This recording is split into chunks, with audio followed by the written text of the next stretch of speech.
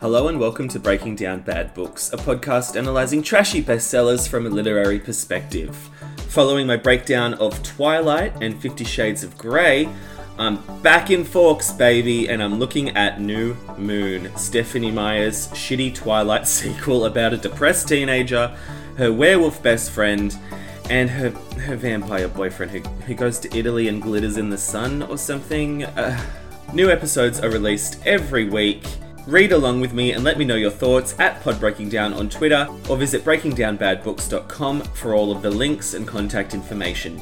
Over on the Patreon, I'm covering Blanka Lapinska's 365 Days, which is a 50 Shades knockoff, but originally written in Polish, and much worse. You can access those bonus episodes at patreon.com/breakingdownbadbooks. Happy reading! This is where the gaslighting gets really good. My nickname around these parts is Dead Weight. I hadn't been considering scissoring. I'm prepared to travel in time. We were deep into an Adam Sandler rabbit hole in this podcast. How did that happen? A lifetime of Hallmark. Well, hello, everybody. It is your favorite day of the week. It is time for another episode of A Lifetime of Hallmark, where we talk about your favorite movies on both Lifetime and the Hallmark Channel and try to make sense of them. I am Les Kirkendall Barrett. Hello, Jason Bowers. Hello, Les Kirkendall Barrett. And hello, Kirk Fitzpatrick. Hello, Les Kirkendall Barrett, and hello, Jason Bowers. Well, you know what? I'm going to be honest with you guys. I am exhausted. And you know why I'm exhausted? Because this movie was so awful, it sucked my soul. This was a soul-sucking movie. It was a suck movie. No, I found it groundbreaking on certain levels. We can get into that, of course. Well, that's why we're here. Are we being a little too? I'm just playing devil's advocate. I don't actually believe this, but are we being too harsh on this week's Hallmark movie, Sun-Sanded Romance? Because last week we had possibly one of the best Lifetime movies, if not the best Lifetime movies we've ever done on this show. Once again, like I said, it ruined me. I'm ruined. Yeah. After that movie. I went down such an Eric Roberts rabbit hole too. I was reading about. I did too. Yeah. Oh yeah. Oh, as soon as we were done the show, I read that article again on him that you brought up about how it was like a couple years ago. I think it was in Esquire or somewhere. Variety, I believe. I did too. I looked up all the other movies. I looked up the synopses. I am like chomping at the bit to watch the rest of those movies because Jason, it kind of makes sense. You know, you're saying, maybe I was saying this, that like, since this is number 5, the number 1 had to be good for them to continue doing them. Yeah.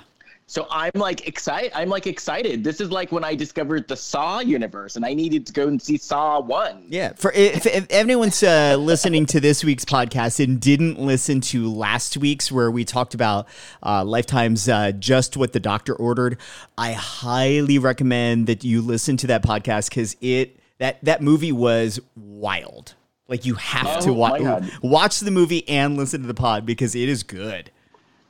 Oh my God! Like it was. It's like last year when I heard Jolene for the first time. I never heard the song. Well, do you think in his canon of like hundreds of movies that Eric Roberts looks at Just What the Doctor Ordered as his Jolene? You know what? I think he doesn't even remember what he does. I kind of think that because you ever have like a job, like a routine job, and you just don't remember what happened during the day when you get home. Yeah, I think he does like so much work. He works like 5-6 days a week, and doesn't. Apparently, he shot the Dark Knight and Larry the Cable Guy movie at the same time. I read that on the same day, or 3. No, like I think at one point it was 3 movies he shot at the same time. Wow. Kudos. Legit kudos to his agent and his manager for like making that schedule work. 3 movies at the same time. But wouldn't you be tempted if you had a role in the Dark Knight? Wouldn't you be tempted to say, hey, maybe I don't have to do the Larry the Cable Guy, but then again, maybe you had the Larry the Cable Guy first, and then he got The Dark Knight. So yeah, maybe because that's sometimes how that it has to do with, you know, how the contract was written when you signed on to one. Especially in TV, they have like, say you're on a TV show and you're not sure if it's going to get picked up the series or get picked up for another season. That shows in what's called first position. But say you book another show because it looks like that first show might be going away or might not be happening. That other show's in second position, and so that's why, like, if you watch the show New Girl, the Damon Wayans Jr. character was only in the pilot because that was in second position to Happy Endings, which did come back for like one more season at that point. And Loretta Swit. I was going to say Loretta Swit was in the very first episode of Cagney and Lacey, but she was still on MASH. So actually, it was like a TV movie. When they went to series, she couldn't be in it. Yeah. Whose phone is going wild back there? Somebody's getting a lot of messages on their phone. What's going on? I want to know what the dirt is. Loretta Swit is trending. Yeah. Right. Or you know, remember Heather Locklear in the 80s when she was on Dynasty and TJ Hooker at the same time? Yeah. And I think that was it too. Like, one was supposed to be canceled, but then ended up not getting canceled. And so since it was all Aaron Spelling, he kind of like made it work. Oh, okay. Yeah. How about Keenan? Keenan Thompson is on SNL. He's got his own sitcom too at the same time. Well, same network and same executive producer, Lorne Michaels, who obviously worked around his schedule. And it was picked up for his second season. So if he's sticking around on SNL, he's going to be doing that another year. Yeah. Well, if he's listening. No, I said if he's listening, please stay on SNL. Please stay on for your whole life. You're great on SNL. I auditioned for a Lorne Michaels project a couple of weeks ago, and I can say it because I didn't get a call back. So what was that? Was it SNL? No, it was not SNL. He has a movie coming out. So he's producing a movie. Okay. But anyway, let's not get sidetracked. Yeah, we really get Kurt. Oh. Do you have any Blac Chyna news? No, there's been a dearth of Blac Chyna news, but there has been some Lori Loughlin updates. Oh. What? And now, the Loughlin Report. Here's Kurt Fitzpatrick. All right, this is from Vanity Fair, courtesy of Les Kirkendall Barrett, who sent this to us. This is Lori Loughlin and Massimo. Now, here's the name I wanted to know how to pronounce. I asked before the show started. Giannoli? Yeah, I believe that's correct. Yes. Oh, I got it. All right. And Massimo Giannoli are reportedly staying at a luxury resort after finishing their prison sentences. They decided to indulge in some serious R&R after they both completed their sentences for their involvement in the college admissions scandal, heading to one of the most exclusive country clubs in the world for some quality couple time. Late last month, the beleaguered pair were spotted enjoying some leisure time at the Madison Club at La Quinta. La Quinta, isn't that La motel? Quinta. La Quinta. Well, in Palm Springs, the La Quinta is a very well-known fancy resort. The same name is used on that motel or hotel chain, but in Palm Springs, it's a very nice resort. Yeah. When I did children's theater in Texas, we used to say La Quintas all the time, and they were always right next to a Denny's. Anyway, so that's according to The Sun. A source told the outlet that they arrived together in the afternoon of Friday, April 23rd, and kept a super low profile. It was the perfect high-end place for them to reconnect after such a long time apart, and Massimo was released from home confinement. They went on to explain that the choice of location was particularly well-suited to Loughlin and Giannoli's needs, as the Madison Club is one of the most exclusive country clubs in the world, right next to Denny's, and it's somewhere they clearly knew they wouldn't be photographed. The couple haven't been photographed together since completing their prison stays, but that's what it says, they're believed to have vacation. Oh, yeah, well, that makes sense. It's proper English. But they're believed to have vacation at the resort just for a long weekend before returning to Los Angeles. Now, and the couple may be preparing for a fresh start in more ways than one. As around the same time they went on this luxe weekend jaunt, a source told Us Weekly that Loughlin and Giannoli are also considering giving up L.A. for good. They recently downsized from their spacious home in Bel Air, which overlooked the Bel Air Country Club, just to a smaller home in the guard-gated community of Hidden Hills. The source said. Have you heard of Hidden Hills? Yeah. I've been to Hidden Hills. Oh, not so hidden. Oh, but anyway. How did you find it, Wes? Yeah. Did you find your way out? Anyway, the source said, referring to the $9.5 million farmhouse they bought last summer, they had looked at homes earlier this year in Idaho. Now, I bet Les would like to move to Idaho, move out of LA, and well, we don't want to disparage our Idaho listeners. I haven't spent a lot of time there, but we're prepared to move out of Los Angeles, but eventually decided to stay as their daughters, Olivia, Jade, and Bella, really wanted them close by at the time, but they feel they can begin looking outside the state again now that both girls have their own places and are trying to lead a normal life with their own friends and business opportunities. So that's exciting. Well, a lot packed in that story. What's after a lot packed in that story. Oh yeah, there's enough. Yeah. Okay, go ahead. I was gonna say, after a stint in the joint, you need a CV wrap. Yeah, I actually didn't fault them for that when I heard that story. I was like, okay, that makes sense. I don't want to break after prison too. Yeah, you need a hot stone massage after being in the yard. But they're going to Idaho. Both, it says, Us Weekly source concluded that moving to Idaho would be a good call for them. They can start anew and work on their marriage together as the whole college scandal has taken a toll on both of them as well as their marriage. We don't know about this Idaho thing. Yeah. Even though after Martha Stewart went to the joint, she stayed in Connecticut and thugged it out. And became friends with Snoop Dogg. Has anyone ever in the history of time thugged it out in Connecticut? Well, Martha Stewart. Oh, yeah. Also, friend of the show, Patti LaBelle, I have to say, I have had her peach apple cobbler. Now, this is at Walmart. They're not paying for an ad, but this is at Walmart for $7.98. It was marked down because it expired today, but I got it for about $5.50. And this is excellent. I can't speak highly enough. As I said, she's a friend of the show. We watched her in a movie. We talked about her sweet potato pie. And this peach apple cobbler is really something. I had it for dessert after lunch and dinner. So you guys know that I'll take notes throughout the show because I'm the one that actually posted onto our different channels. Right. And so as I was writing the words, Patti LaBelle, Martha Stewart thugged it out in Connecticut, it autocorrected to Martha Stewart hugged it out in Connecticut. What did it say? It changed thugged it out to hugged it out. Oh, hugged it out. Which is like, I just picture Martha Stewart like totally zen and like everyone that comes into her orbit, she's like, come on, man, let's just hug. Bring it in. Yeah, bring it in. Yeah. Anyway, have some Patti LaBelle cobbler. Price down. What's that? Have some Patti LaBelle cobbler, man. Well, no, someone just wrote me. Loretta Swit twinning. No, she's twinning.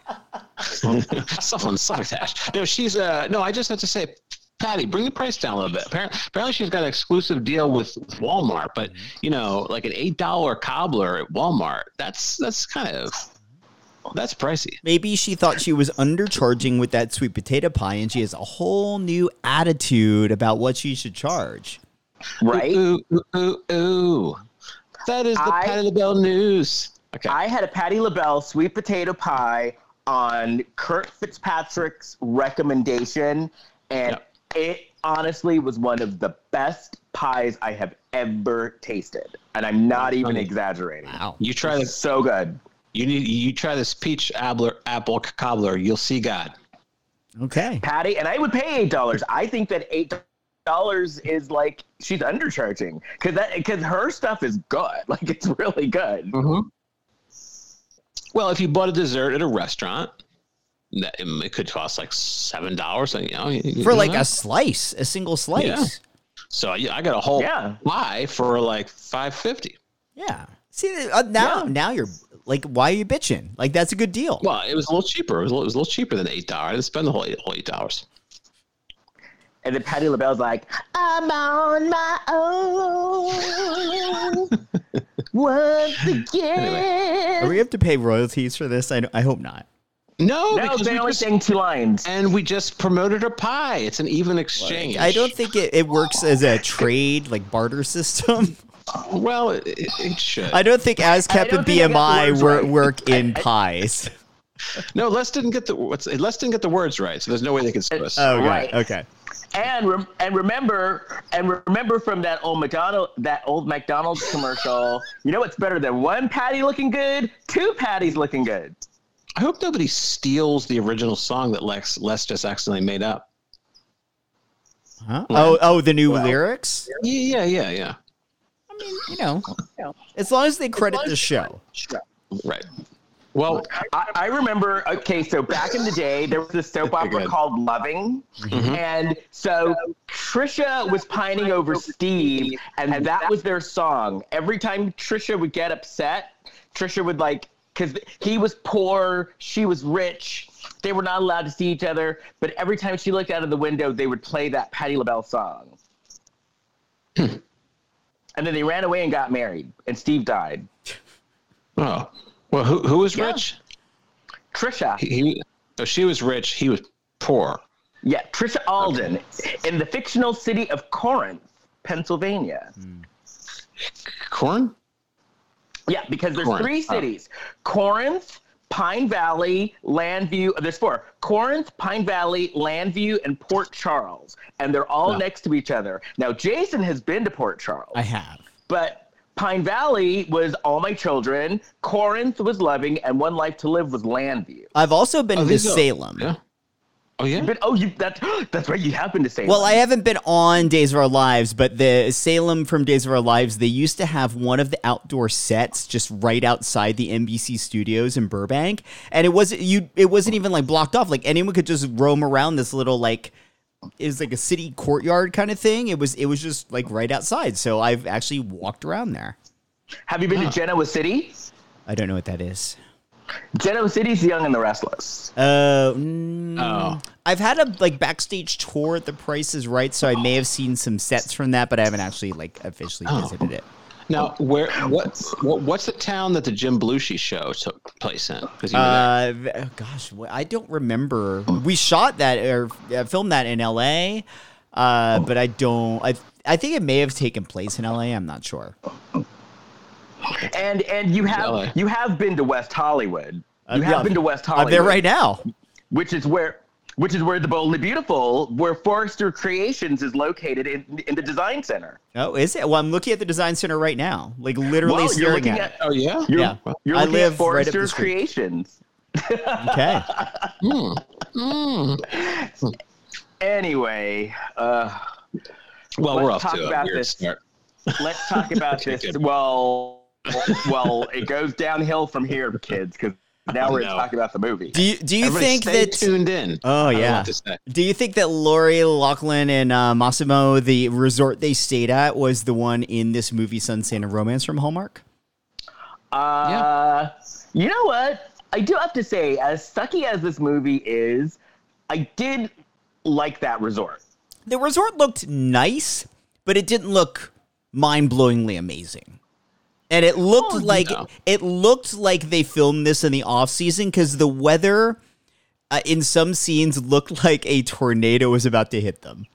Yeah, there's a lot of wind. There's a lot of wind. It looked like it was kind of chilly. Some scenes are really overcast. It didn't. The weather was not cooperating with them for the setting of the movie.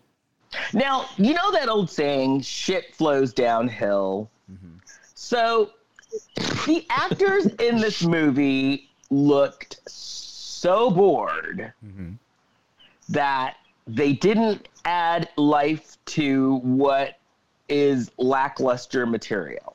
They also, I just think the casting wasn't great for this movie. No.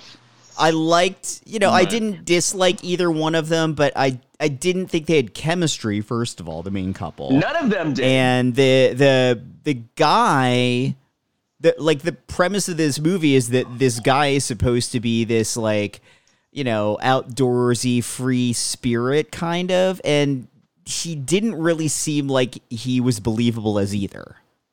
No. And well, actually, I'll get into this once we start. Well, I was fascinated. I say this is Hallmark's first cuckold movie.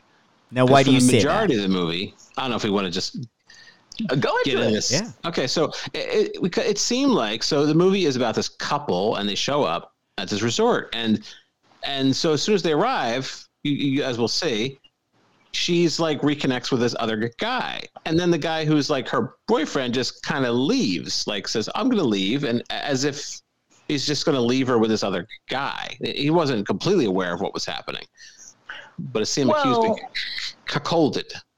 Well, can you explain what that? I'm not sure I know what that means. Well, it's like you let somebody be with your significant other. Right. I think that's what it means, right? Yeah, it does. Yeah. It does. So, because didn't they used to use that term against like non-Trump supporters? Wasn't that because that's why I've never heard that. Maybe like cucks. I've heard cuck. I never heard that. Maybe because a cuckold is like, you let someone like go off with your spouse and you're aware of it, and sometimes they'll either even get it on in front of you. Well, I do have a theory, and we'll get into it later in the movie because there's another character that's introduced. I do feel like with a different writer, there could have been a whole indecent proposal scenario going on. Oh, yeah. Okay, let's get into this. Yeah. I agree. Okay. I also would like to know, think about this, because I know the people at home can't see the actors, but think about this. What if the actors were switched? Yes. What if it would have been then you would have had a whole different opinion of what was going on here. That would have worked.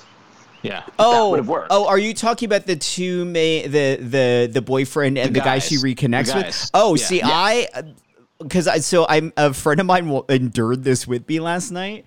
And he said that this to someone? He volunteered. I was like, all right, I'll get you high. So I gave him some marijuana and we watched.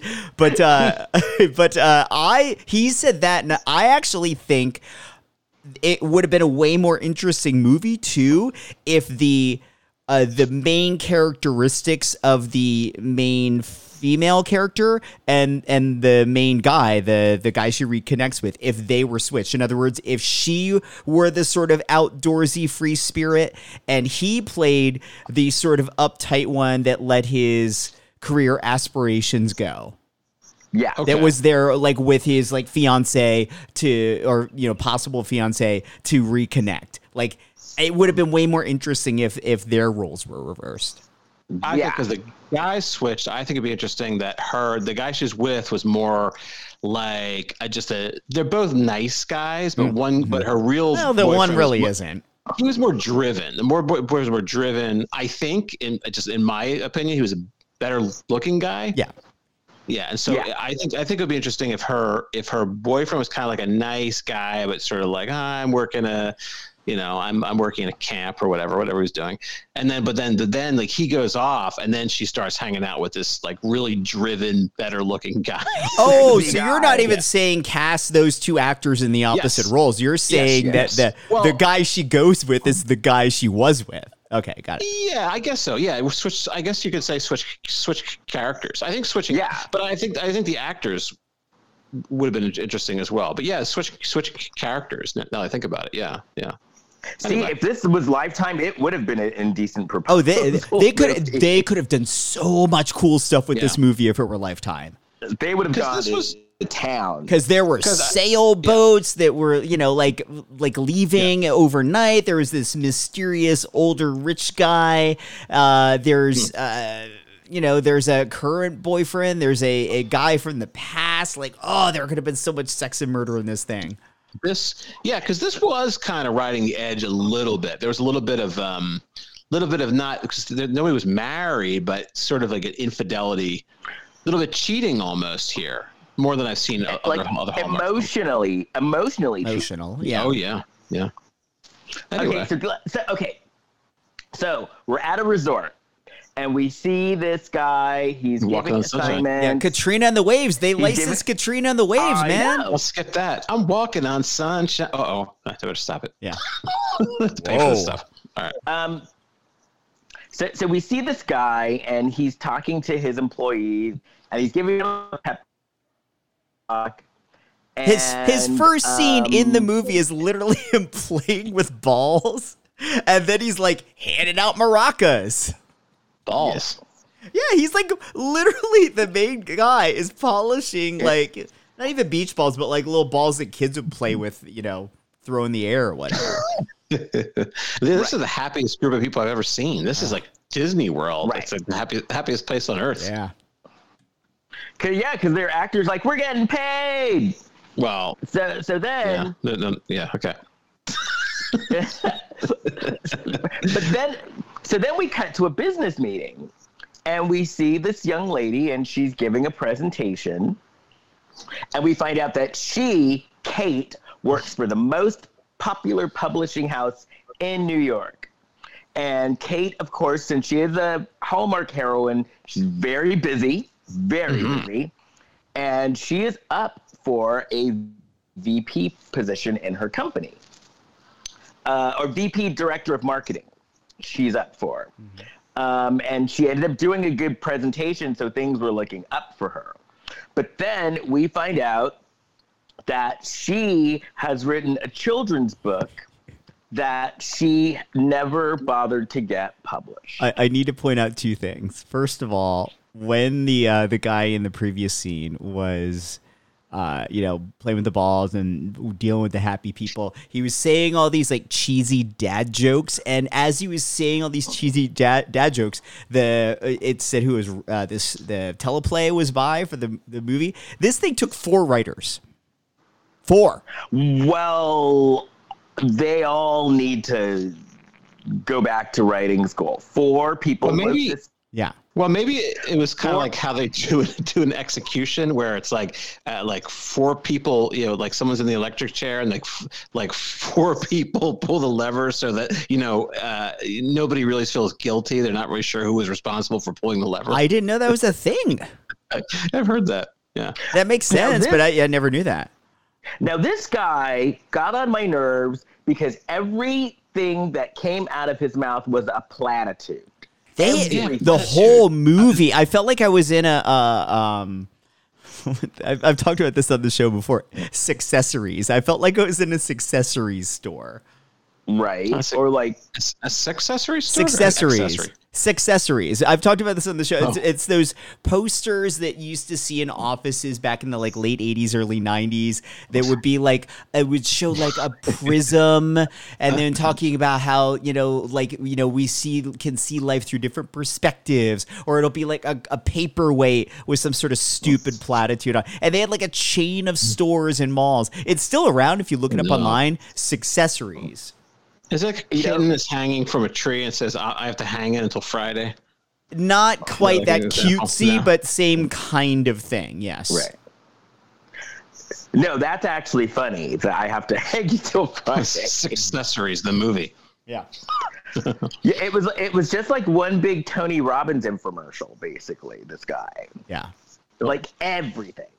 Don't knock Tony Robbins. Okay. Anywho, I don't mind Tony Robbins actually. I like Tony Robbins. I liked his documentary where he was basically talking shit to people.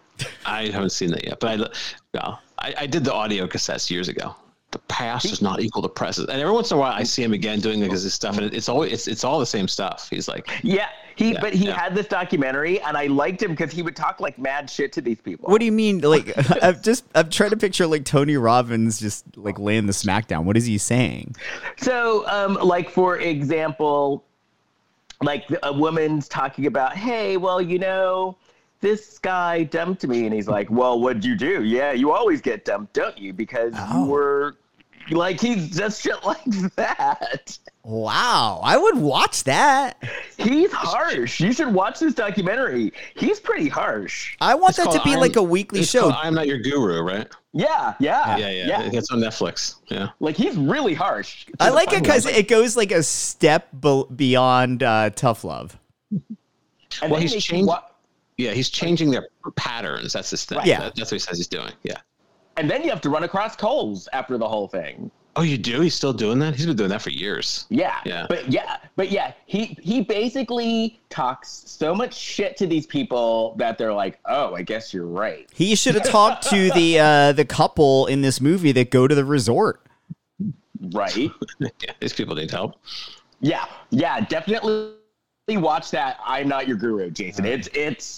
I was surprised because I was just like, oh my God, he's actually kind of cool. We should do that for next week's podcast. Instead of a Lifetime or Hallmark movie, we just watch a movie of Tony Robbins talking shit to people. Watch it. I've been meaning to watch it. Yeah. And you know what? I enjoyed it so much, I would actually watch it again. It was not bad at all. Maybe we do a little mini episode. Yeah. Right? You guys want to do it? I'll do it. Let's discuss off air. I was kind of joking. Okay. All right. I do it. All right. Anyway. Oh, okay. So who was the one that said? Oh, then she threw out a platitude too, because her and her boyfriend were going on vacation, and then she says, "Life is a book ready for a new chapter." Oh boy, a book. So a book that's already published, it needs a new chapter? Anyway, we're going to be here all night. Well, they do that. They'll do a re-release of a book and do addendums and things. Like that, what's that? How to Win Friends and Influence People? They keep releasing new versions of that all the time. So, okay, so then they go to,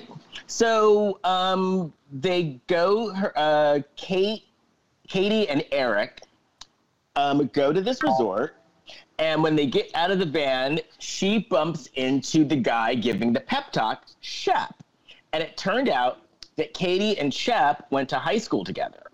And then they worked together, or they were camp counselors together. Right, they were camp counselors, yeah. And I thought his name was Chip, and then I thought it was Chet, and then I got the Shep by the end of the movie. Because his name was Michael Shep. His name was Michael Shepard, and it's funny because I know somebody named Michael Shepard. I just sent you both the link to Successories. That's what that ding was just now. That was me. Oh, no. But it's so funny. I know someone named Michael Shepard, and people call him Shep. So that was just kind of funny to me. But he's black. But he's black. He's black and probably almost 7 feet tall. I'm not even kidding. Wow. So her laptop drops, and I was like, oh my God, because it dropped from a pretty high, it dropped from the van, and I thought, oh my God, that laptop is going to be smashed, but it was not. And so Shep gets her laptop, and they kind of reunite, and then then she's like, oh, well, what do you do? And Shep tells her that he's the activities director, which I guess was basically what he did at the camp. Mm-hmm. And so then he did what a lot of friends would do, which I would do too. If you ran into someone who you liked, he's like, well, you know what? I'm going to I'm going to take over your account, and I'm going to get you good deals and stuff, and I'm going to get you the best stuff. Mm-hmm. And I would do that for a friend too. Yeah. If I worked in a place like that. For sure. Ooh. And so Eric then realizes that there was an event happening, the Van Houten event. Yeah.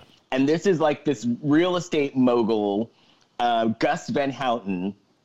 And he's someone who because Eric, I guess, is in real estate as well. It's someone who Eric really admired.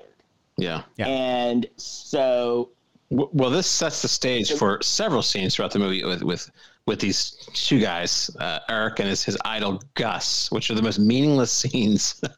Now, I want to word this delicately.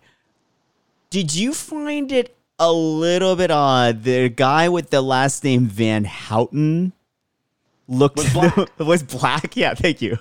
Yes. That's it's not impossible, but it's not super likely. Okay. And listeners, I am black, and because I'm prefacing this because when the character showed up, I was like, oh. Yeah. Van, I was like, really? What's his name? Him? Van Houten. It's a very Dutch-sounding name, Van Houten. But then again, you are talking to someone whose last name is Kirkendall. Fair, and I'm half Asian, and my last name's Bowers. But the only reason I pointed out is because it did feel like, when they wrote this movie and they wrote that character name and then they cast a different actor, they could have given that actor or that character a different name, and they chose not to. Right. When they had 4 writers. Right. 4. Yeah. 4. Yes. Well, they did it. And then in the next scene, we find out that Shep is actually putting in for a job in Tahiti because and his boss was like, why are you leaving? You're doing well here. And then he threw out some other platitude of why he was leaving. Oh yeah, that was Bob. Yeah, he was full of platitudes. So then they go to dinner. Eric and Katie go to dinner, and they're talking about going parasailing. And then this is where our trope comes in. Katie is afraid of open water. So she went to a resort on the beach. Right. They did make it clear that the distinction was not she was afraid of water, or even, water at the beach. She was afraid of being like out on the ocean, like out in the middle of it. Well, who the hell isn't? Apparently Gus, he had a sailboat. What am I, a starfish? Of course I gotta be afraid if I'm stranded in the middle of the ocean. So then, Gus, so then they're at dinner, and Gus looks across the room, and Eric looks across the room and is like, oh my God, that's Gus Van Houten. I want to go and talk to him. And did you notice he did say some cake? He ate cake like dessert, but he didn't finish it. He had a little bit left. So Kurt's like, oh my God, he ate cake. This guy's okay in my book. Oh no, he had some left. Yeah, Kurt's upset that he didn't eat it all, and I'm sorry for your loss, Kurt. So Kurt was horrified. I have to be bloated in belief. I got to be Patty LaBelle. I have to be like, just so full not to finish the dessert. So I don't know if I could even get up if I'm in that state. So Eric like ditches her and goes and talks to Gus. And so then Katie goes outside and she sees Shep like taking the toys out of the pool. And they start talking. Oh, his name's Shep, yeah. Yeah. And then she's helping Shep, and then Shep throws out another platitude. If you say no to adventure, you say no to life. Yeah. Not really. Well, that's what Shep said. Okay. I mean, Shep's idea of adventure is pulling giant pool floaties out of the pool because the other staff members didn't do it. How in the hell would that become his job? By the way, you're correct. Pissed if I were him. Shep looks like he works 24 hours a day. Oh, and he's the only person from his department you ever see doing any activities, except with the exception of that girl with that accent I could not place. But she's rarely working. Yeah. Because his employees are all hanging out. They're happy. They're laughing. Having a good time. Well, he handed them maracas. Yeah.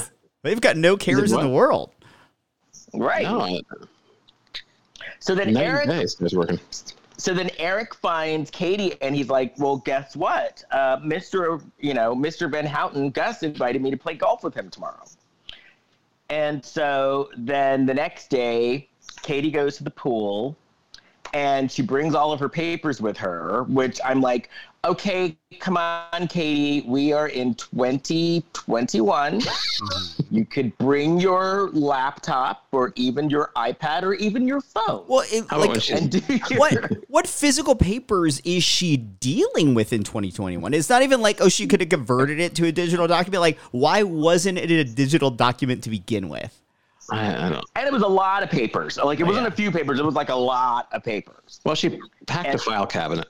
But I was surprised about. She was she kept looking over, like they had her like looking over at the empty chair, just to let us know. If I were somebody staying at that resort and I saw like a primo spot by the pool and the chair was not in use, I would be pissed off and I would try to take that chair. I would be so mad because in places like that. Because you know what? In resorts like that, because I've been to resorts like that, and you never can find a chair, and they're always taken. And people get there fucking at like 7 a.m. to save their chairs. And so when you get out there at noon, there's never chairs. No, she I won't let was anyone so sit mad there. at her.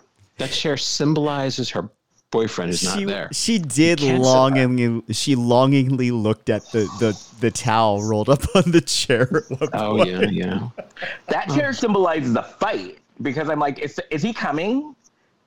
You've been sitting alone for an hour. Is he coming? Well, then I need this lounge. Yeah. Well, you don't do that. If you want to hold on to your woman, you want to hold on to your woman. My feet are hot. Yeah, exactly. You want to hold on to your woman. You better start paying attention. Don't run off with Dr. Van Helsing. My feet are hot, and I'm married to a British person who's getting mad at me because I'm mouthing off to you to get this chaise lounge because he would never want to create a stir and would just sit on the hot ground. And it's up to me to go and get the chaise lounge. And then Kate would be like, "But don't you Anyway. understand that I'm lonely, and that chair fills a hole in my cold dead heart?" Well, but let's just. Well, you know what? You can give me that chair and you can come and sit over and talk to us. We're very nice. Now, Les, are you talking about yourself? Your feet hurt? My feet are hot Your feet because are it's hot. hot because Yeah, we're in the sun. you're on that pavement Yeah. or whatever, it's like you need to like give your feet a rest. Yeah. Yeah, my flip flops are in the locker. Because you throw your stuff in the locker. Yeah. Anyway, Actually, so got then confused. her papers start blowing away. I was projecting. A little bit. I'll have to listen back and I'll get this straightened out. Okay. Her papers start blowing away, and then Shep goes and helps her get her papers. But didn't some of them fall in the water? Yeah. Just like we're crumbled up. I mean, he was chasing him around like a moron. So it's like, That I guy- hope you're... That guy's always there. Like, if something happens, he's always there. Like, Again, nearby. Lifetime movie, totally different scenario. He would have been stalking her and would just Right. magically be there in his black hoodie. Right, in 100 degrees, he'd be in the black hoodie. Yeah. Well, there was a scene in the water later where he's like fully clothed while they're paddleboarding. Yeah. I think he had a bathing suit on, but Well, he he had was a wearing bathing shirt, suit, but he yeah. was like wearing a shirt. He's the activities director there. Like, you should be comfortable taking no. his shirt off. He never had a shirt off. If this was Lifetime, he'd be walking around in a thong and would have taken like 5 showers. Yeah. There was a hot guy, a hot extra in one scene that was shirtless. That was the closest thing to skin we got in this movie. He would have taken so many showers if this was a Lifetime Showers? movie for no, because Yeah. how in Lifetime movies there's Oh, I always see a what you're saying, gratuitous yeah. male Yeah, shower it's scene. always like a younger male, like, always still an adult, but always like on the younger end, like early 20s male. And toward like the last third of the movie, there's always a shower before they get murdered. right. Oh, okay. Yeah, this was a... Yeah. I was going to say something, but I just forgot. What were we talking about? This movie. Yes, okay, here we go. So then Shep is like, "Hey, Katie, don't sit alone. We're going hiking. You want to come? Stallone? Yeah. Don't sit alone." Oh, I thought you said Stallone. Like Sylvester Stallone. So then he talks Katie into going hiking. And then they're hiking. the parrot puts the button on the scene. They hired someone to do a voiceover for a parrot where the parrot says "Buenos dias." That actually happened in this movie. Like I said, 4 writers. 4. Yeah, probably one of them Like- was doing that voiceover. like I said, I hate this movie. So they're chatting and they're hiking, and then we find out that she's a writer, but she fell into marketing because she was afraid, but she's good at marketing. And then all of a sudden they walk up on a zip line. Wait. I have to point something out. I hope you guys noticed this. So as they're think I going did. on their group hike, did you notice the extras in this scene? Well, I noticed there was one guy who was black, and Shep called him bro. Is that what you're going to say? No. It wasn't that. It was that all of the extras in this scene that were on the hike that were supposed to be guests at the resort were all of the same exact extras that, like just moments earlier in the movie, were the other employees of the activities department. You're right. It was the same group of people. Right. Yes. The people on the hike were also the employees? Yes. Yes. Yes. No, I didn't notice Jason, you are absolutely right. Because at first, I thought it was like a work thing. Because I did. I thought it was like a work No, they thing. were just repurposing extras and did a poor job of it. Jeez. That's funny. Well, then I guess I'm the target audience because I didn't even notice. Well, you did notice the microaggression. I noticed that where you called the one black person bro. Hey, brother. Right. Excuse me. Oh, that happens more than you know, Kurt. That happens all the time. First she's afraid to do the zip line, but then she does the zip line. I like how he sprung it on him. And then, on her. Like, did the rest of the people know they were going to be on a zip line? I guess they do. They work there, so. Well, no, they don't work there. They're guests that signed up for this hike, but they probably signed a waiver. Yeah. Right. Guess what, everybody? You're all going to get a zip line now. Okay. So then that night, they were going for a tiki dinner, right? And she's dressed up. Oh, that's right. And by the way, Eric and Katie were not sharing a room. I wasn't sure about that. That wasn't clear, was it? Oh, I actually didn't realize that.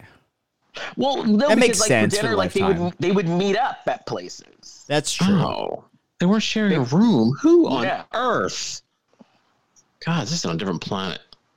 Well, also this resort, like what seemed like it should have been a sexy couples getaway. There were an awful lot of kids at this resort. A lot. Yeah. A lot. So you're going to go to a romantic resort, and you're going to get separate rooms. Yeah. Okay. Well, it is a Hallmark movie. Boy, they. I totally believe that that's true. It didn't even register, but now that you say that, I'm like, oh yeah, that makes sense. Okay. That makes me depressed. Okay. So she shows up for dinner, and it's going to be like this nice romantic dinner, and like he had petals, like she had to follow these rose. A lot, yeah. But she's walking on the rose petals, and she sees a lizard. Now, would that stop you guys? No, you walk around it. It's a fucking iguana. It's not a rat. It's an iguana. You walk around, you sit down and start eating, and maybe even throw it some chicken or something. I don't think an iguana is gonna hurt you. Eric was such a douche about it in the next scene because he was like complaining about like, I can't believe we saw this at what's supposed to be a 5-star resort. I'm like, you went to a fucking tropical island. What the fuck do you expect? You're in the jungle. You're invading their space. Yeah. Right. This is the lizard's home, not yours. Yeah, they should be complaining. And then they go to like the restaurant there at the resort instead of like, because they're so freaked out by this iguana, they don't want to sit in their beautiful cabana. They're like, let's go to the resort and like this nice restaurant. And it's like they called it a nice restaurant, but it had like big like signs in the background like promoting specials and stuff like it was a Chili's. It looked like a Howard Johnson. Yeah. Yeah. And meanwhile, that's outside too. There's going to be iguanas at the restaurant as well. So. And it was one iguana. It wasn't like several. No. Yeah. I guess I'd be weirded out. Yeah, if there was like a fleet of iguanas coming my way, then I might be a little for sure, or like a mountain lion or something like that. Yes, then be afraid. But it's an iguana that's going to move real slow, and it's just hanging out on those rose petals. And if you notice, the iguana was ignoring them. Yeah, he wasn't even paying attention to them. The iguana was bored by them. Yeah, that's what it was. He fell asleep. He's like, oh, these two. Who could blame him? Okay, so then so then they get involved in this couples game. Oh yeah, contest. But they didn't know any of the answers. But come on, they're not even sharing a room. How much can you know? Can we please, for the love of God, Hallmark, stop making trivia contests thing in your movies. Please. Like it's something that everyone is like clamoring to do. It's not. It's not. It's certainly not. It's certainly not a romantic getaway, because it wasn't even like everyone was competing on a level playing field with the trivia, like, you know, random stuff about TV shows or sports. It was like they were basically playing the dating game, and the rest of those yahoos that were there trying to play, they didn't get to play, but they all stood around watching these complete strangers play this boring game. It was so terrible.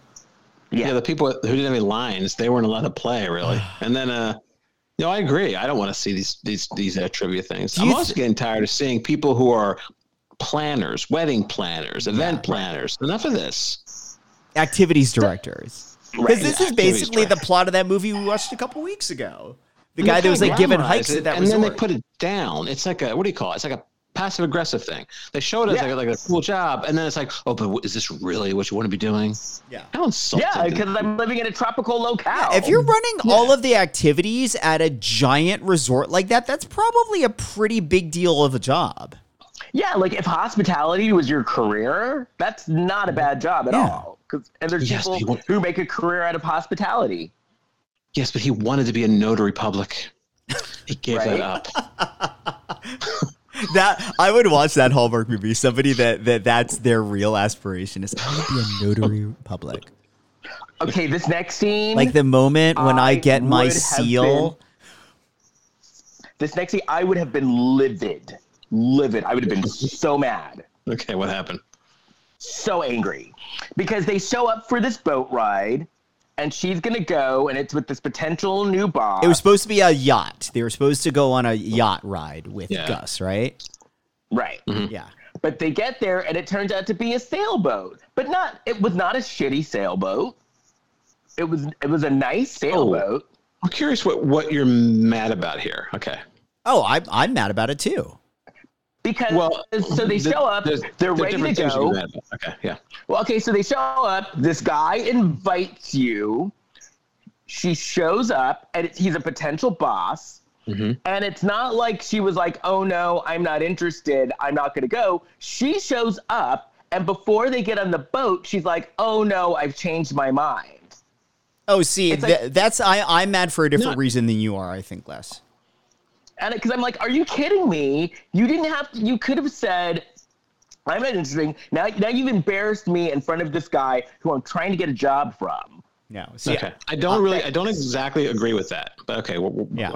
My take on this, I actually agree with Kate. I think she did the right thing here. She was reluctant to go on this thing anyway because she didn't want to be in the open water. But you know, a yacht is a lot. You know, it doesn't move around as much. It feels much more safe when you're on it. And she gets there, and it's not a yacht. It's not a big, huge yacht. It's a sailboat, and it's a completely different game. It's sort of be like if you're afraid of heights, and somebody's like, you know, just go on this hike. It's tall, but like, you know, you're not going to fall off the mountain, and you kind of reluctantly go, and then you get there, and you're like, actually, we're going skydiving. Right. Well, yeah. Well, the thing is, I do appreciate the fact. I mean, people do have legitimate fears, and some people respect those fears, and some people don't so much. And so I kind of I internalized that when I was watching this. Now, I'll take this one step further, and this is why I would have been really pissed off and broken up with her ass. So you're afraid of open water. You don't go on this boat. You go home, but then you're dicking around and going paddleboarding with this guy in open water. Well, I agree with that. So pissed. So mad. So that's different. Because that's not in the middle of the ocean where, like, if you sink, you die. When you're paddleboarding, you're really close to the shore, and she's literally with a guy that does this every day. Yeah. Oh, no. If you're not going to go on this boat, your ass better be on shore, like baking in the sun. I better not catch you in the water on a paddle boat. I think he would. I think a lot of people would have... Lass's attitude. I think I would have been a little pissed off too. Like, oh, wait a minute, you just overcame your fear and you went in the water. Right. Like, what's going on here? He was a dick though, because if he didn't lie to her about it, he certainly was trying. I'm talking about Eric. He was certainly trying to get her to go on this boat because it was beneficial to him, knowing that she was already afraid of the yacht, but she was doing it for him. And like, he wasn't upfront about it, or Gus wasn't upfront, and it's a fucking sailboat. I don't blame her one bit from walking away from that. Well, no, the walking away, I'll give you that. But then to get back in the water and go paddleboarding, I'd be like, oh, no, ma'am. No, ma'am. No. No, ma'am. You keep your ass out of the water. Because they even justified it. They justified it a little bit in the paddleboarding scene because she fell off and then realized that she was only, her feet only went about 2 feet underwater and hit the floor, so it wasn't going to be dangerous. She overcame her fear. Yeah, I guess. I get it. I mean, ma'am. I get her walking away from the boat. Mm-hmm. She's like, I don't. And she's like, she almost tries to do it. No, I'm not ready for this. I kind of. So then anyway, Eric's on the boat. He's talking to Gus about Katie.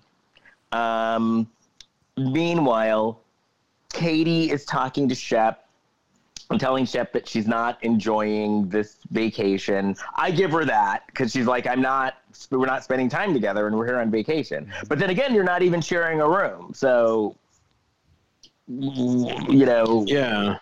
Yeah. What do you expect? I wrote my notes that Kate needs to get laid. Yeah. And she was trying. And then Shep then tries to bowl her over with yet another platitude. And then they somehow end up horseback riding. Mm-hmm. And then, well, not only them, but also their doubles. Whenever these horses started racing and stuff like that, all of a sudden it was a wide shot, and it wasn't them on the horses anymore. Well, before we even get to the horseback riding, we had that scene with Gus and Eric on the boat, and they're talking about, Gus is talking about, like, Kate seems like a keeper. He's spouting some platitudes about pearls or something, and that's the moment I was like, is he trying to do some sort of indecent proposal thing? Like, that would have been cool. He's like, it's like it's only him and Eric on this boat. Like, what, Gus isn't married, but he's talking about how great marriage is, but like, he's there by himself and Eric's there with him, and it was so creepy. And then the song would go, remember the song from Indecent Proposal? This is no ordinary love. Remember? Was that by Lauren Christie? Is by Sade. Oh, that was okay. Never mind. I remember that song, but I don't remember that. Yeah, it was from Indecent Proposal. Mm-hmm. Remember that? Yeah. I'll give you $1 million to sleep with your wife. Well, there were 2 movies that came out with the same story. There was also Honeymoon in Vegas that came out around there. Yes, one was a comedy and one was a drama. Well, with the Indecent Proposal, I'd be like, yes, I'll take the $1 million, and it is Robert Redford, so go ahead. Honeymoon, you know who, besides Nicolas Cage and Sarah Jessica Parker, who was in Honeymoon in Vegas? Who? No. Bruno Mars. As who? Bruno Mars was the young Elvis impersonator. He was in that movie when he was like 12 years old. I like Bruno Mars. Me too. Did you know that Quentin Tarantino played an Elvis impersonator on The Golden Girls? I did know that. Yeah. That's funny. Yeah. And look at him today. Is that the takeaway from the show? Playing an Elvis impersonator can be a real boon to your career, right? Right? You'll make shoot 'em up movies.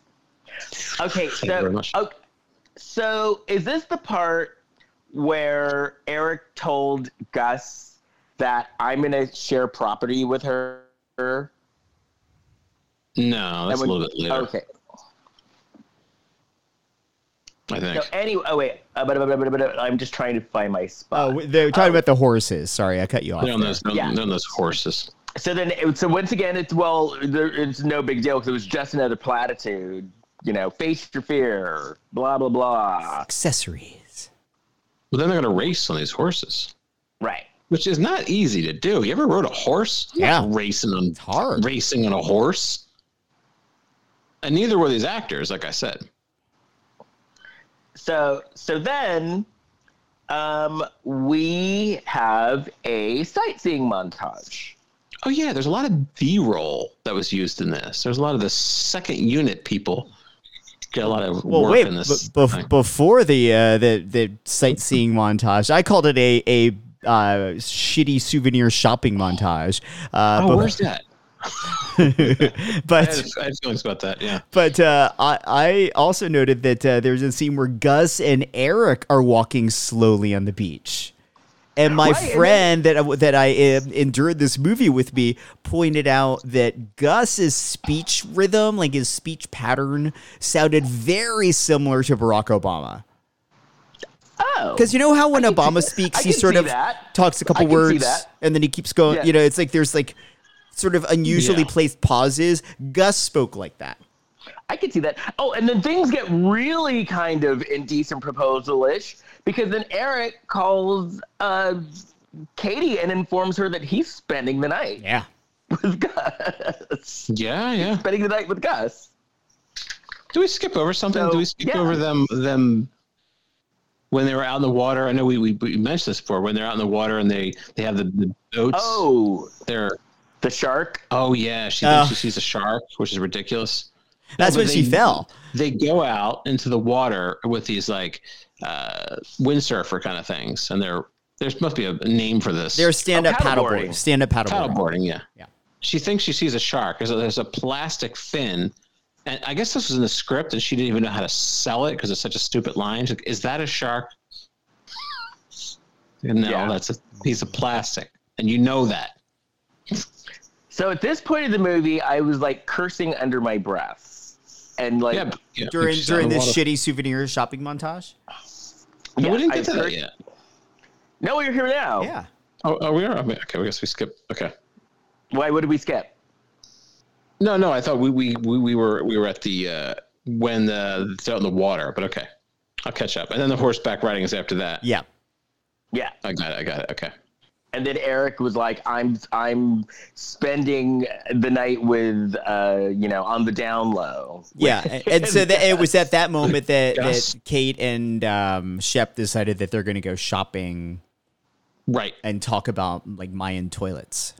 Yes, that's right. Shopping. Yeah, that's right. All that crap. I wrote hanging shells equals garbage. Yeah. There's a ukulele. It's a bunch of crap. So then they have like a heart-to-heart talk, and then they bring up the trope that they use in all of the movies. He was a lawyer. He was a lawyer. What is that noise? That's my phone. Your phone has been going off the hook tonight, Les. You are popular. I know. This was my husband. I'm telling you, Loretta Swit, she's trending. It's coming up on Twitter, Instagram, WhatsApp. So classmates.com. She's all over the place.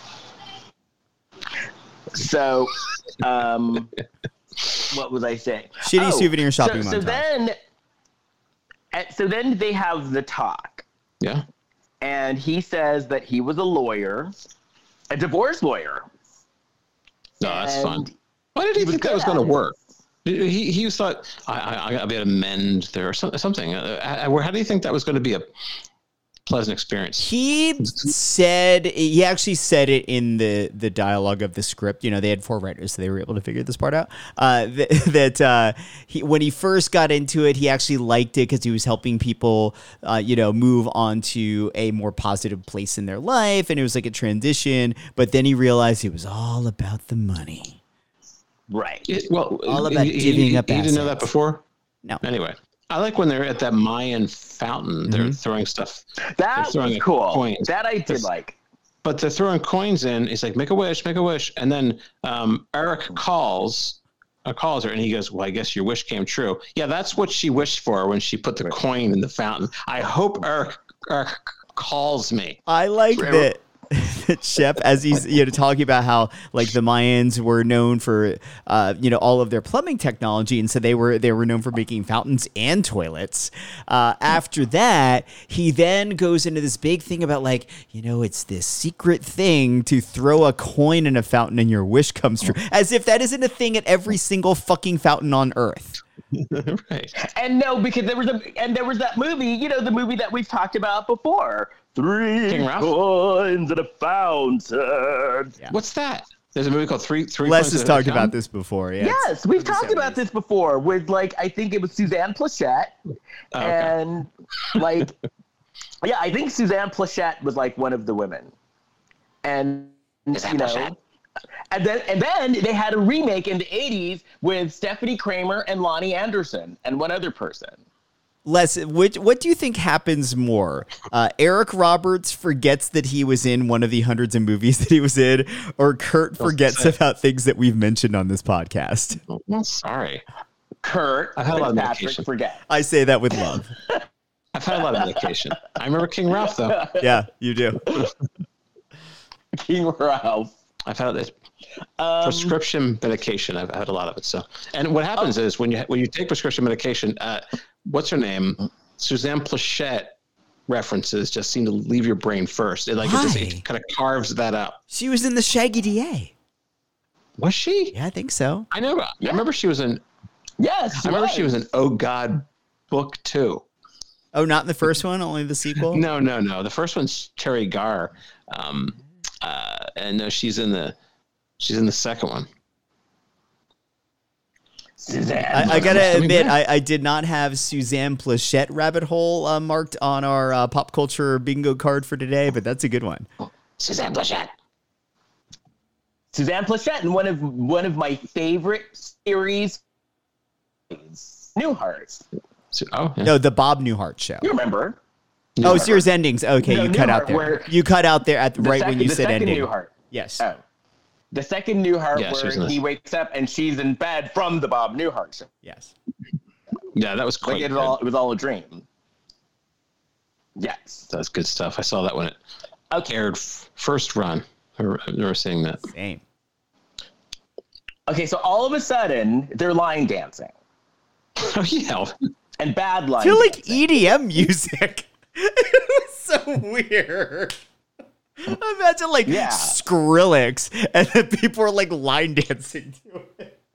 Well, they were eating a lobster. Yeah. They ate a lobster, and she's like, "I'm a big bloated, big fat pig." And he said, "Well, listen," he said, "There's a cure for that." And then also they walk into a big exercise show. They also, we didn't even comment on the fact that when they were going to go get the lobster, she invited him to the lobster dinner in the middle of the afternoon. She's like, well, they've already started preparing the lobster. Doesn't lobster only take a few minutes in the boiling water? Yeah, then you just throw it in the water. Yeah, I didn't even eat lobster, and I know that. Yeah. I feel bad for the lobster that it's very inhumane. Life for this movie. Yeah, it's mean. The lobster's still alive. Come on, you wouldn't like if someone did that to you. Yeah, that's that. I was going to say, no man is going to be okay with this. As you said, Les, they're not going to be happy that she's out in the water. But then she's spending the whole day, all these activities, going out to dinner. No guy should be happy about this. No, absolutely, 100% no. But he created this situation. He ditched her on their vacation. Yeah. That's where I said cuckold. That's where I said it's possible. Right. Cuckold situation. Because no straight man would leave their girlfriend to go and spend the night with another guy. Yeah. I don't know who knows what's going on there. Why isn't Kate upset about Eric hanging out with Gus? Yeah, I think about it. Gus was he was an older man, but he was a good-looking older man. And very rich. He's got money. Yeah, he's got money. Yeah. By the way, Melinda Gates, if you're listening. Right. But I'll tell you, no woman is going to deal with this either. So no woman is going to deal with like her boyfriend going out with some other woman. Oh, That's not going to go. Right. No. but in the Hallmark universe, though, nobody has sex anyway. Like they were in separate rooms, so she probably like maybe these characters are virgins. Like we don't know. Maybe. Bored. I could tell you from experience. But Gus is going to awake something in Eric. Right. So then Katie gets a call from her friend / coworker Sally. I'm gonna insert a platitude into you. Right. What's that mean? I'll show you. I got your platitude right here. Is that a platitude in your pocket? Or are you happy to see me? It's a accessory. Anyway, turn off the lights. I got a accessory for you. So Katie gets a call from her friend / coworker Sally, and Katie's boss wants to see her presentation, even though Katie is on vacation and told them she was going to be on vacation. You know, Sally needs to get her shit together and get a life. It just seems like she's living vicariously through Kate. She is. Right. You know, that's weird. Her whole life is So Kate. then we see Eric. We see Eric and Gus again walking, together like men hand do in hand. after a night. That's fun. After a night. This is like together. an erectile dysfunction Eric- commercial. They're like hand in hand on the beach, essentially. What happens on a random And then island Gus- stays on a random island. Well, whatever they did the night before worked because Gus offered Eric a job. I guess I owe you now. I actually wrote in my notes at this point. They totally boned last night, right? Right? Who? No, I'm not going to ask. I'll just ask. Who do you think was the top and who was the bottom in that situation? Uh, I think Eric's the Miss- bottom. yeah, because Yeah. he wanted the job. Yeah. So what? Yeah. So who was it? Eric was the bottom. Yeah, I think so. Yeah. Okay. Yeah. I think I'm Gus is a powerful man in many ways. Because Gus had like big dick energy. He did.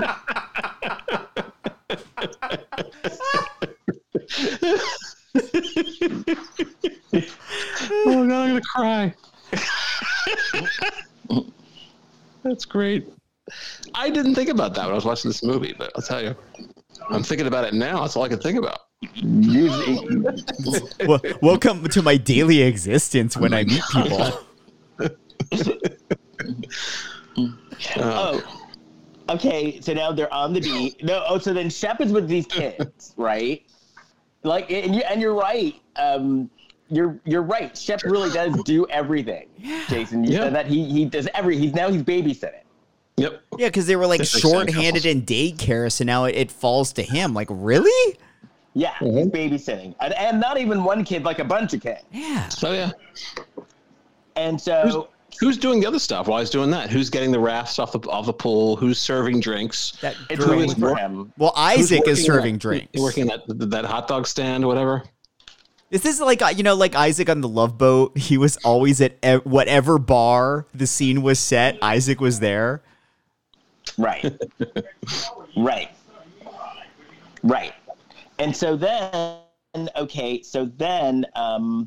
so then Kate tells a story to the kids about a platypus. Well, yeah, because Shep this is her story. pimped her out. Like, said, "Oh, you're gonna help me like with these kids," and she like reluctantly agrees. And then he pimps her out and makes her tell a story. Right. And it's the same story that she's had for years. Les Kirkendall Barrett has like 60 different shows. This woman's got one story that she keeps yanking out of her ass. Yeah. About a platypus.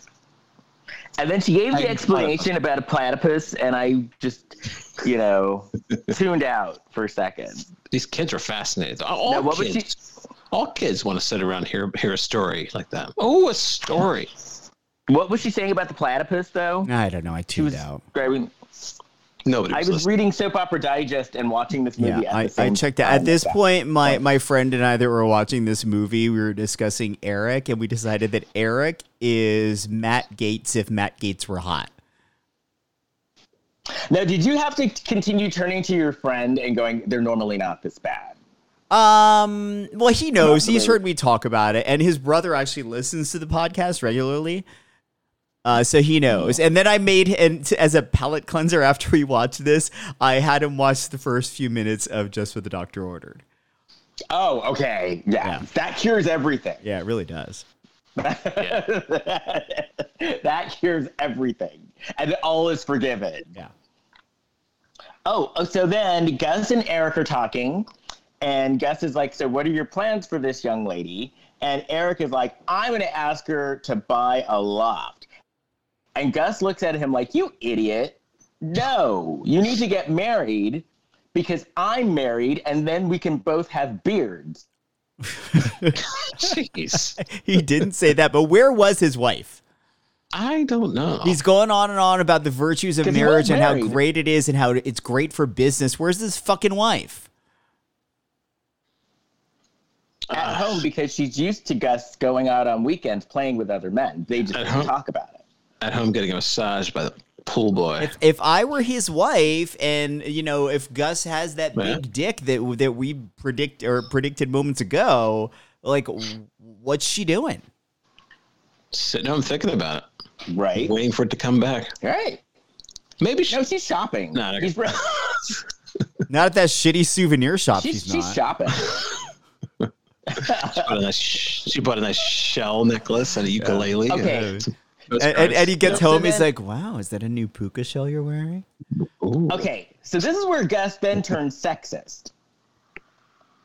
Because he turns sexist because he's like, listen, Eric, you need to marry her because a woman needs a man to grow old with. You need to get married. Ugh. And I'm like, well, that's woman? very sexist. That's what he says. Oh, he said a woman needs a man to grow old with. And it's like, that's very sexist, Gus. A woman doesn't need a man.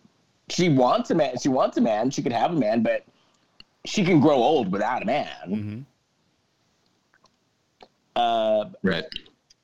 So then now that Gus told Eric that he needed to get married, all of a sudden he wants to get married. And then, Gus is like, and I suggest you watch Brokeback Mountain. They made it work. Even though Les and I have lobbied against watching that movie. I do not like that Yeah. movie. I tried. I even went to the theater and everything. Same. Didn't work.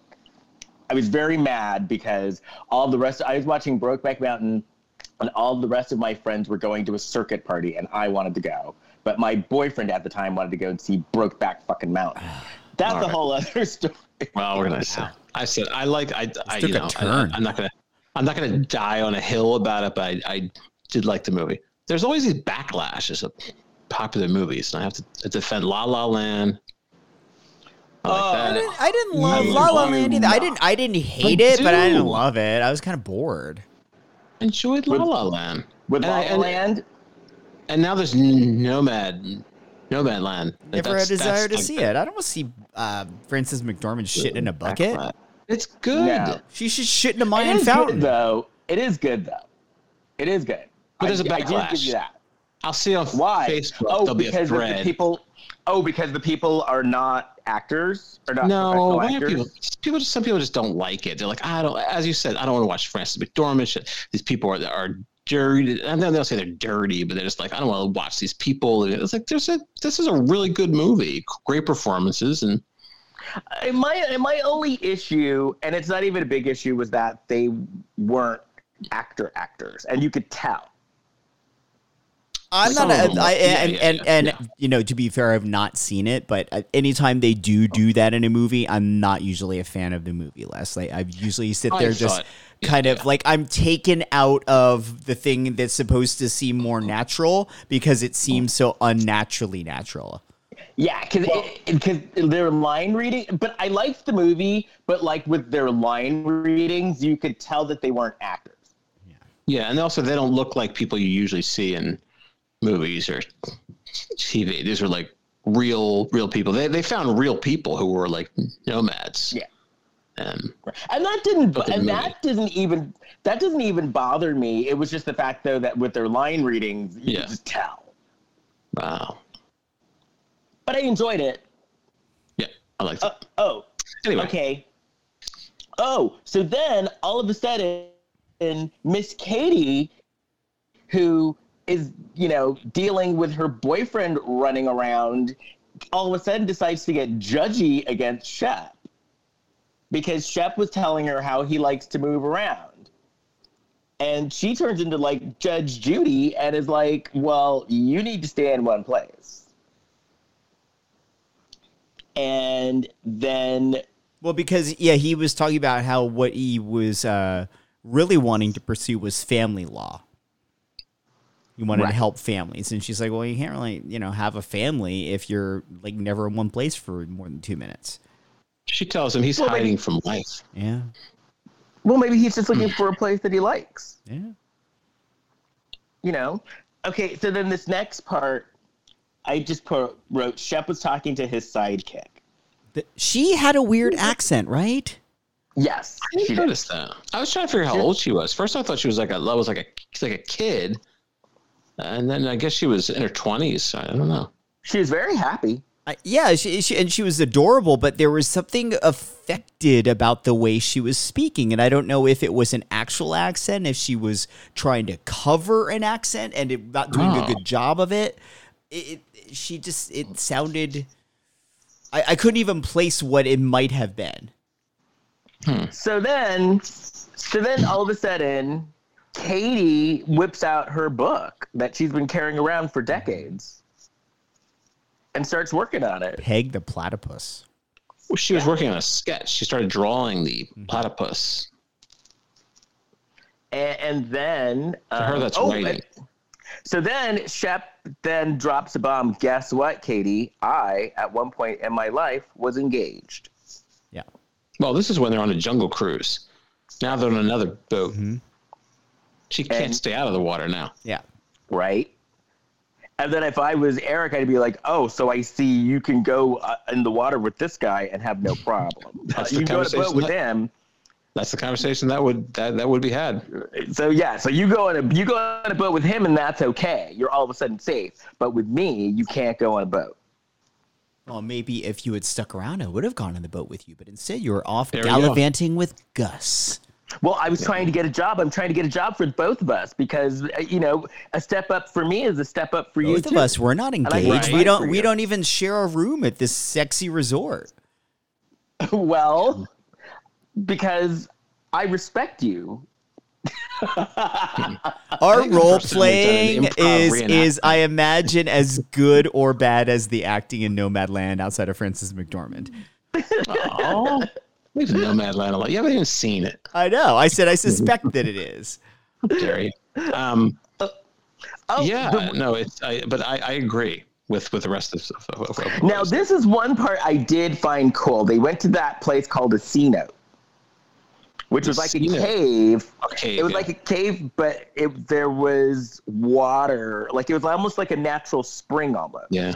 They walk underground. They walk in this cave. That was a perfect opportunity for him to murder her. Yeah. Or to make out with her. Well, like I thought that maybe it was like the Temple of Doom, or like a big old coke fueled orgy down there, or like an Eyes Wide Shut deal, as my friend put it. My friend Bradley. Awesome.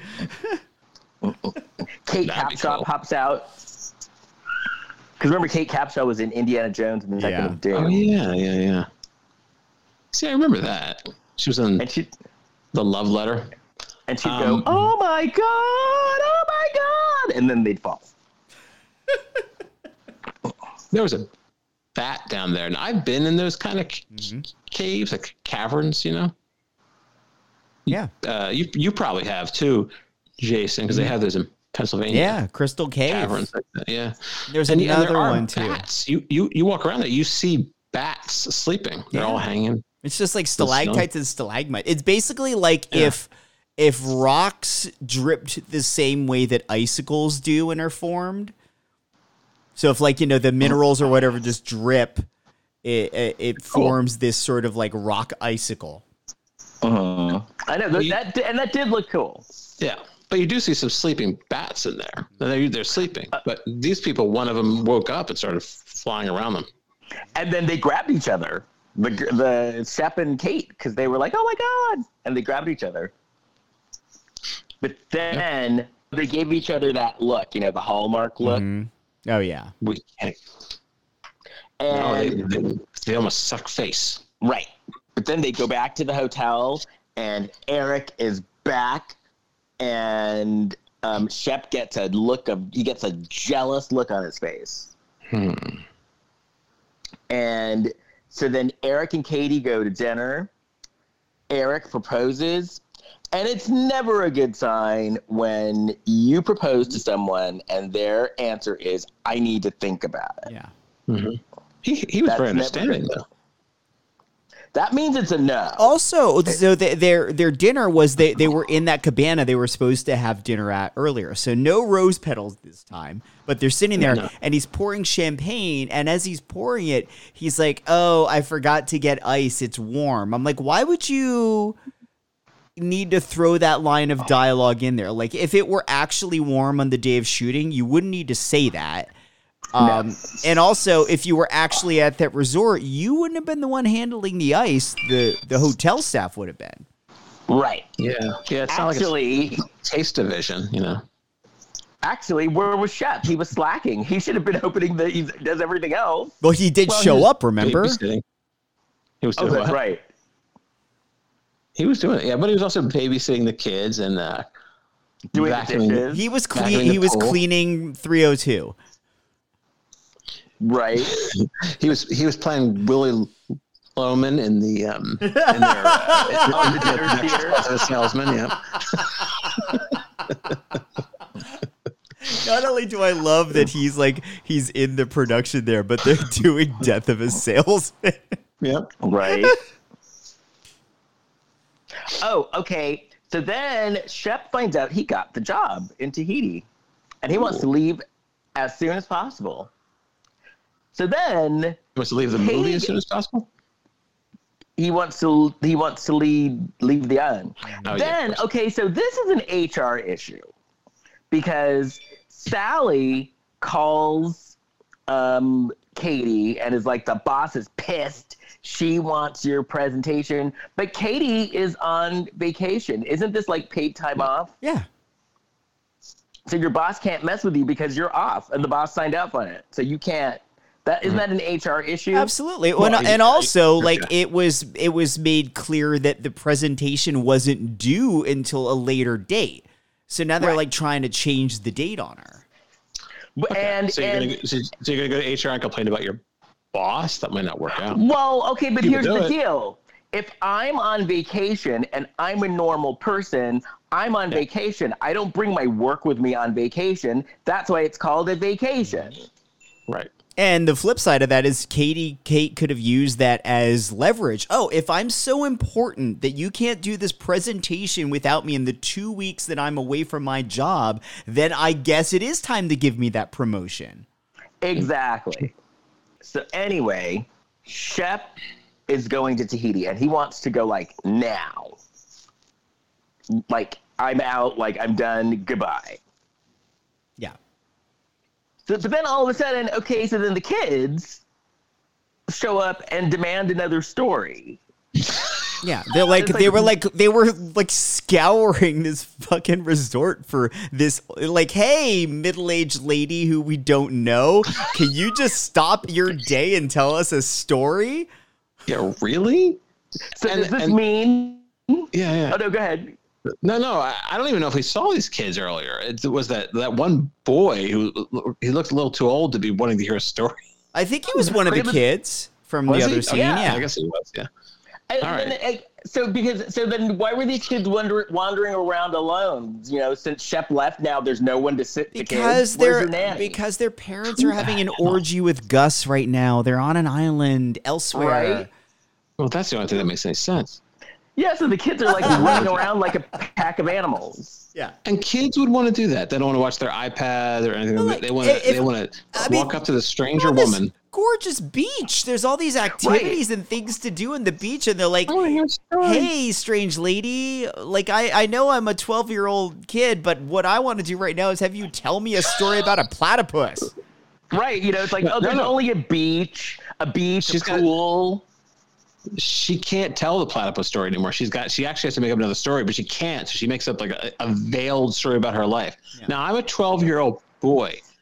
I don't want to hear your story about princesses. I don't hear you say anything. In fact, well, it's really a story about existential crises, and they were riveted. Oh right. Yeah, these kids they wanted to hear the end. Right. The end is grim. So then, after the story, boring the kids to death. Oh my Lord! Katie then goes to Eric and dumps him. You know, she doesn't want her life to be defined by work anymore.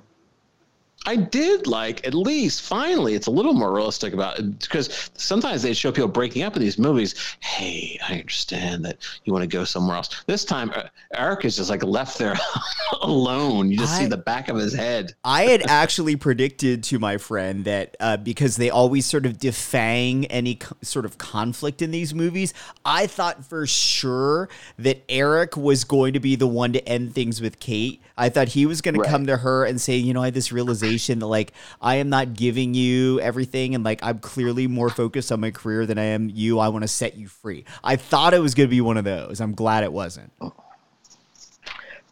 So then Katie's looking for Shep, and they're like, Shep left. He's gone. Goodbye. He left. And then Katie goes to a bus stop. So when she went to find him, she went to that like office where Bob worked and the girl with the weird accent worked. So like, and so Shep's in there like typing like a goodbye email, or he was in there like typing a goodbye email or whatever. And they've got this big whiteboard behind him of activities, and they had multiple ceviche tastings scheduled. There was like ceviche like 3 days a week, like ceviche. They love what is that? It's like a isn't it kind of like a salsa-ish type of thing? It's like cold tomato soup. Yeah. Oh, okay. It had ceviche tastings, and then like one of the days had like all these fun activities, and then one of the activities was lecture. Well, there you go. There you have it. And then followed by a ceviche tasting, of course. I'll skip the lecture. So then she's at the bus stop. Then she goes to the fountain. And guess who's at the fountain? Shep. And then they start kissing. And then we go to 1 year later. They had a whole drama, though. They didn't kiss yet. He did leave. He walked away. He was going to get on the bus. The bus sat. I guess the bus was this public transportation bus was specifically for him. Yeah, they were in no hurry to keep to his schedule. No, the bus driver couldn't say anything because he was an extra, I guess. So so he was waiting. So he was one of the employees at the resort, and he was a guest there too. Yeah, right. So then he went back and said, "Wait, I forgot something." It's like, how's this going to work? So then 1 year later, they're at the resort. Yeah, Shep and Katie's now a famous writer. Well, a little girl sees her from like a mile away. So what happens? Oh, so the young girl you said had the indistinguishable accent. She's now the activities director. I thought she was a teenager at the beginning of the movie, but I guess not. And then Shep is now practicing family law, and a little girl spots Kate from like a mile away. Are you this woman in the book jacket? Yeah, and we find out there's their honeymoon too, by the way. Yeah, it's their honeymoon. Yeah. And she wrote Peg the Platypus, and she's a one-trick pony, so she's got one book. She's Harper Lee. Might find another book. Might find an unfinished manuscript from her after she's dead. Her unfinished manuscript that should not have been published. Yeah. No, Harper Lee wrote one book. I don't know about that other one. And then they published it, and it should not have been published, and kind of wrecked her legacy. Harper Lee. There are some awful people who say that Truman Capote actually wrote To Kill a Mockingbird. I don't believe it. It's a theory. Yeah. Well, I saw Harper Lee on Oprah, and she said that she only had one book in her. But then they found that second book and published it, and they should not have done that. No, it's problematic, isn't it? Yeah. Their second book? Yeah. Yeah, because then it turns out that the dad was like in the Klan, and it totally kind of like ruined the message of the first movie. Yeah. That's a great movie. This was not. No, this it was Watch not. To Kill a Mockingbird instead of what's this called? Sun, Sand, and Romance. Sand, and Romance. Oh This movie was called To Kill a Kirkendall Barrett. Oh, final moment of the movie, by the way. So, like, after we find out what happened 1 year later, they cut to Shep and Kate on the beach, and they have like one final kiss. But like, it looked like a hurricane wasn't just imminent, but was like moments away. And that was the end of the movie. That was like the romantic end of the movie. Is like, we're going to get swept up into this hurricane and die, so let's kiss. Yeah. Ugh. Whoa. What happened to Eric? We never find out. And Gus. They're probably on a yacht. That's legitimately that is the 1 year later that I want to know about. I want to know what happened to those two. Right. Like, where are they in their lives? They're on a yacht. They're on a yacht, like lying on the front, and like Eric is feeding Gus grapes or something. I picture Eric at the front of the boat, and like Gus comes up around him, and Eric's like, "I'm the king of the world." Yes, exactly. I imagine Gus saying to Eric, "Hey, remember when I told you I had a wife? Well, you're it." Yeah. Dun, dun, dun, dun, dun, the end. That's it. Wow, man. Kind of like, what was that movie? Some Like It Hot. You guys ever see that? Yeah. And at the end, I have a DVD. I've seen some of it. Yeah. Because at the, they're in the boat, and he's like, right, yeah. and he's like, something, and the guy's like, so, and he's like, Nobody's I'm perfect. a man. He's like, I'm a man. And the guy's like, so. Yeah, he says nobody's perfect. That's what he says. Right. Yeah. Because I'm a man. Well, nobody's perfect.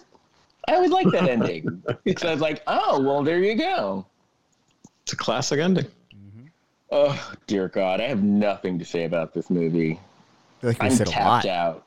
You have nothing to say? Well, not now. I've Talked tapped about out it for hours. This movie was awful. I need to see an extra scandalous, just, That's I need to- coming up next. I need to see a really good Lifetime blood and guts and evilness movie to clear my palate. Yeah. We can find one, I'm sure. Yes.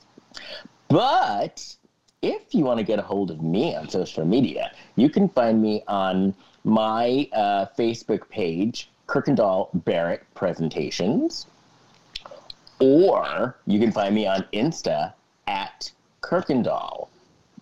Jason. You can, I wouldn't even say you could. You should leave us a 5-star review on whatever podcasting platform you listen to us on. It helps people find us. And we are on many, many podcasting platforms. So thank you, and tell your friends about us. You can find us all on Instagram at Lifetime of Hallmark Podcast. You can find me on Instagram, Facebook, and Twitter at Big Shot Jason. Kurt.